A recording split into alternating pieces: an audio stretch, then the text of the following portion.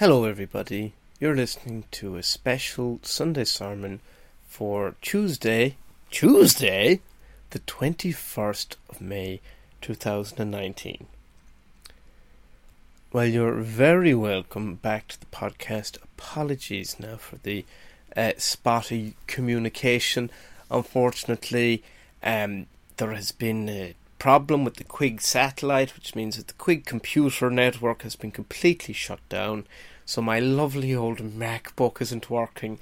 Instead I have to use a HP, which stands for a heap of patience I don't have because it takes ages to load. It's very, very bad. Not only that, it's very bad to edit on.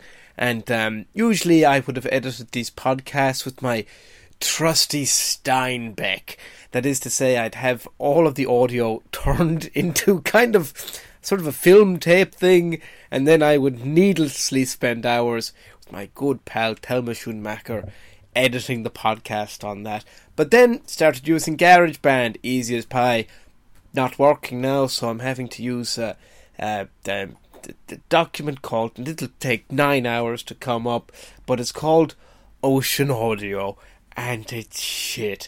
But I'd also like to thank them for being free and for helping me to get the word out on all the Sunday sermon related business. And by goodness, baby, business is booming. We've got such a lot to talk about, but I just want to say at the top of the hour that we're going to be doing, it's going to be fortnightly podcast from now on, because there's just too much news and we have to try and really distill it down and get it all working just so.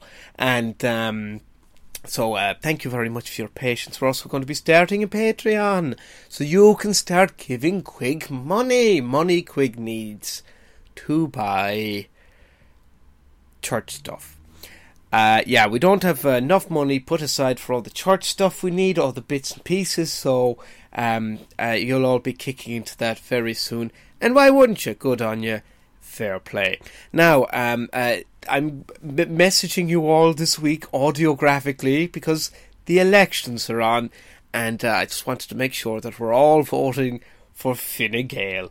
There's some great people working for Fine Gael. You might have seen them in the news in the last couple of weeks. You might have seen the story about Maria Bailey, who was on a swing in a hotel reception area, and she fell off it, and now she's suing them for 60 grand, and the hotel is saying she wasn't holding on to the swing properly. Vote for her, because she told me that she was, and good on her. Also, this week I want you to all make sure you're voting for, I don't have his name in front of me, but former priest who embezzled 63 grand is running for Fine Gael, and vote for him. So that's the main thing. Obviously the big news this week is the latest kind of, what would you call it, kind of, because he's a young man, the sort of cowabunga policy from the very clever Minister for House, Owen Murphy. And you might look at him and think, God, Minister for House? See the Minister for sitting around and watching House? Starring Hugh Laurie? No, because watching a doctor over and over again interact with people might eventually drip down a little bit of vitamin C, that is to say compassion, which luckily the minister has scurvy for, because look, we can't be giving everyone a free mansion. I mean, I've got a free mansion, but I'm a priest, but we can't go giving one around to everybody. I mean, what we're going to give one to the bad people from Love Hate? Actually, Owen Murphy's brother was in Love Hate, so would you rather Owen Murphy get a mansion, or the horrible lad his brother played?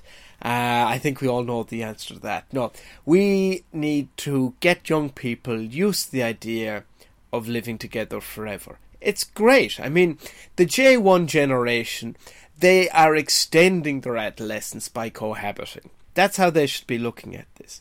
And usually there's sort of, cycles of this. Like when you're a young person out of school, you leave home, and then you're cohabiting with some younger people.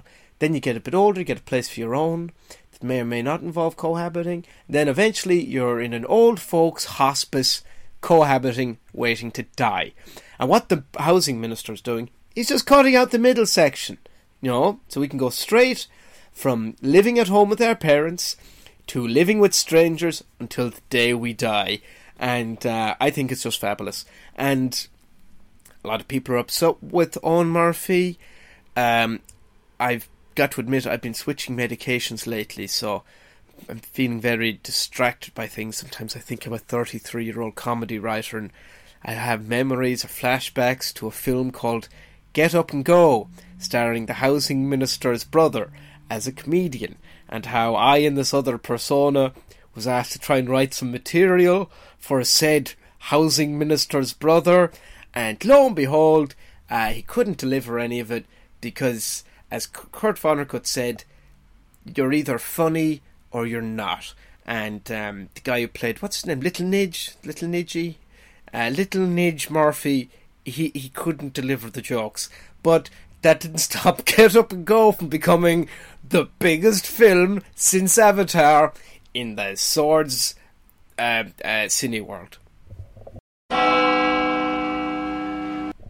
Game of Thrones ended this week and a lot of people were very upset. Fans want to get the show remade, and if there's one thing that we can really count on for quality control, it's people signing petitions online to try and get narrative things changed in a world where, if you're to believe all the headbangers, and I don't, the rainforest is bloody melting or something like that, and we should be spending our time on that. They say, no, we're unhappy that Blocky hit Pogo and stole the magic imp. And they're damn right. They should band together. They should get into airships, and then they should race competitively around the world. 1 million people have signed this. 1,000 people to airship. Right? So that's 1,000 airships racing each other. The winning airship or blimp gets to write the first draft of each script. So that's 1,000 people working the first draft. The second blimp, the blimp that comes in second, they'll write the second draft, and so on and so forth, until all 1 million people who signed the petition to remake the last season of Game of Thrones have their very important say. And it might sound chaotic, but if history has taught us anything, it's a great art is made by a massive group of people who wouldn't know a good idea if they watched it for 8 seasons, and then when it stopped, quite naturally, they just projected their various neuroses onto it and onto the writers, who previously didn't give a shit. They'd only be praising the actors, but now suddenly it's not going the way they thought it should go, so they're upset with the writers because the fans psychologically can't handle their favourite thing stopping, and that void that's created, there's just nothing left to do but to sort of lash out pointlessly. And I say, go on lads, you're great, because I'd much rather be living in a world of those people than the hep cats who say that they don't watch Game of Thrones. If you don't watch it, that's fine, but not watching it does not make you interesting. It's like saying my hobbies include not reading, not going out, not going to museums, not supporting any sporting organisation, generally not engaging in culture, and also, more importantly, scoffing at those who have found a happiness that I can neither understand nor relate to. I don't enjoy long walks on the beach. I like to kick back in the evening by not drinking wine and not putting on Ella Fitzgerald and Louis Armstrong, who I've never listened to. I love to untravel by visiting Paris and New York and Casablanca, taking in none of the sights, by keeping my head in a sack and blaring out the latest Joe Rogan podcast as loud as it can go. I only love Conor McGregor, and I believe with my heart that the multiple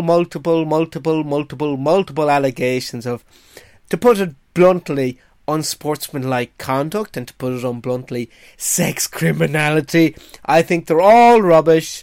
And where is any precedent for a professional fighter making a series of terrible decisions? There are none. And you know what? When I make love, I do so without the intention of there ever being any orgasm, because I'm that bloody above it all. offers, and I'm going to finish with one quote. At the end of this month, Mr. Delaney is to come to Castle Island AFC to open the new George O'Callaghan Park. 45 years they wanted for this park to be there, and what I'm reliably told, that if it wasn't for John Delaney and the FAI, that park wouldn't be being opened at the end of this month. You will be most welcome to Kerry. You will get what I would call the mother of all welcomes when you come to Kerry, because your reputation and your respectability will precede you down the road before you land, and we will be there to welcome you. Okay. And all I can say is that, okay, when it comes to the accountancy practices, Chairman, and I'm sure you appreciate this, many of us in business who have to do certain things at certain times. During the recession, people bailed out their own small businesses. They did different things that they had to do to try and be of help and assistance. And if you're guilty of anything, you're guilty of trying to help an association in the best way you saw fit at that time. That's all you stand in my book. A bit of a scoop we have, actually. One of the Healy-Raes, if you'll remember a few weeks ago, they were talking to the head of the FAI, disgraced for some reason, John Delaney, and basically one of the Healy-Raes was sucking up big time to him inside in a hearing in the government offices, and we got a little snippet of the phone call afterwards. So let's put our ear up to the door of history with the glass of happenstance and listen in, shall we? Hello, John. How's it going? Hello, John, that's Michael Healy-Rae here. Michael, how are you doing? Oh, I yearn for your smile. So, yeah. So, can I help you with something, or? Just during the week, like we were talking in the Oireachtas committee, and a few things I didn't get to say to you. I see. Yeah, it's just read it out now. Do you have a second? Just read it out here to you. Okay. I hunger for your kindness. Right. Pine for your smell. Okay, pining. Ache for your approval. Okay. Crave your prudence. I'm not sure what that one means. You know yourself, you're very prudent. And that's a quality I crave. Okay, fair enough. I hanker for your presence. Okay, well, I mean, we're talking now. But for your presence, I mean, like, you can't get presents on the phone. You know, yeah, you're just talking to someone. I suppose that is true. That is true, Michael. I'm just, as you can imagine, I'm busy at the minute. Oh, just very busy. And everyone's out to get you except me. I want you to remember that. That's clear. I'll continue. I pine for your laugh. My laugh? Where would you have even heard it? Your laugh. So it's as sweet as the harp of angels. Okay, well that might be overstating it. I'm desirous of your heart. Right, is there many more of these? No, just I itch for the cleverness of your gob. Okay, I feel like I'm not deserving of a lot of these praises. Get away out of that. Next time you come down to Kerry, oh boy, just you'll never leave, huh? Ha! Woo! Okay. I can't see that in the calendar at any sort of in the near future, but who knows? Down the line, who knows? It'll want to be by the end of today, or there'll be trouble by woo. The end of today. Oh yeah, come down, we'll get you fig roll sandwiches. You won't have to put your hand in your pocket. We've got salad bowls covered with only the finest of cling film. We've got some knockoff sodas like Bubble Up. That's 7-Up, but not as good. Okay. Club Prune. Club Prune? Yeah, it's a Club Orange. People who like prune. That must be area specific. I don't think I've heard of that. You're going to have to drink some of it now when you get down to Kerry tonight. Tonight? I don't know if I can make it tonight, oh, Michael. You got to come tonight. You'd better be there. Don't make us go looking for you. Oh, or there'll be real trouble then, boy. Woo! I can't promise that, Michael. I wouldn't like to disappoint you. Would you not want to come down for one of the knockoff sodas we have? Croak. It's Croak. a GAA spin on Coke. Croak. Well, I mean, that's well, I suppose that's very clever. Coke Hero instead of Coke Zero. Any interest in that? Well, I mean, again, Michael, I'm being pulled in a million different directions at the minute. The likelihood of me being in Kerry Incorrect. tonight. You're being pulled in one by. Woo! And if you're not down there by tonight, there's going to be trouble. Should you come down? We're going to be dancing to the music of instruments we made out of week-old bread. Uses percussive instruments. And as backup, we're slapping on our Kerry bellies. Eh?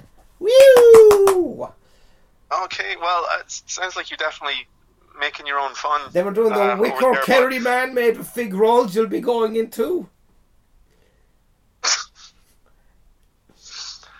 I'm sorry, I'll be going into the Wicker Man. Well, he's made of fig rolls. But they're flammable, I know, I do this, so hang on, am I in it and then it's on fire, or how did...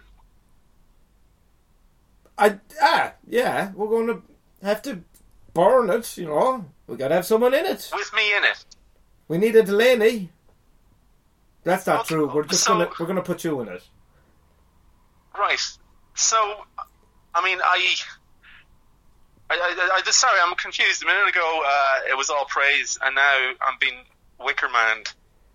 But that's the highest compliment you can be paid by people from Kerry. To be burnt alive in a big wicker fig roll man. Well, I get that. I understand. I appreciate the compliment. And I pine for your smell. I told you that already. Covet your shadow. Well, I suppose pine.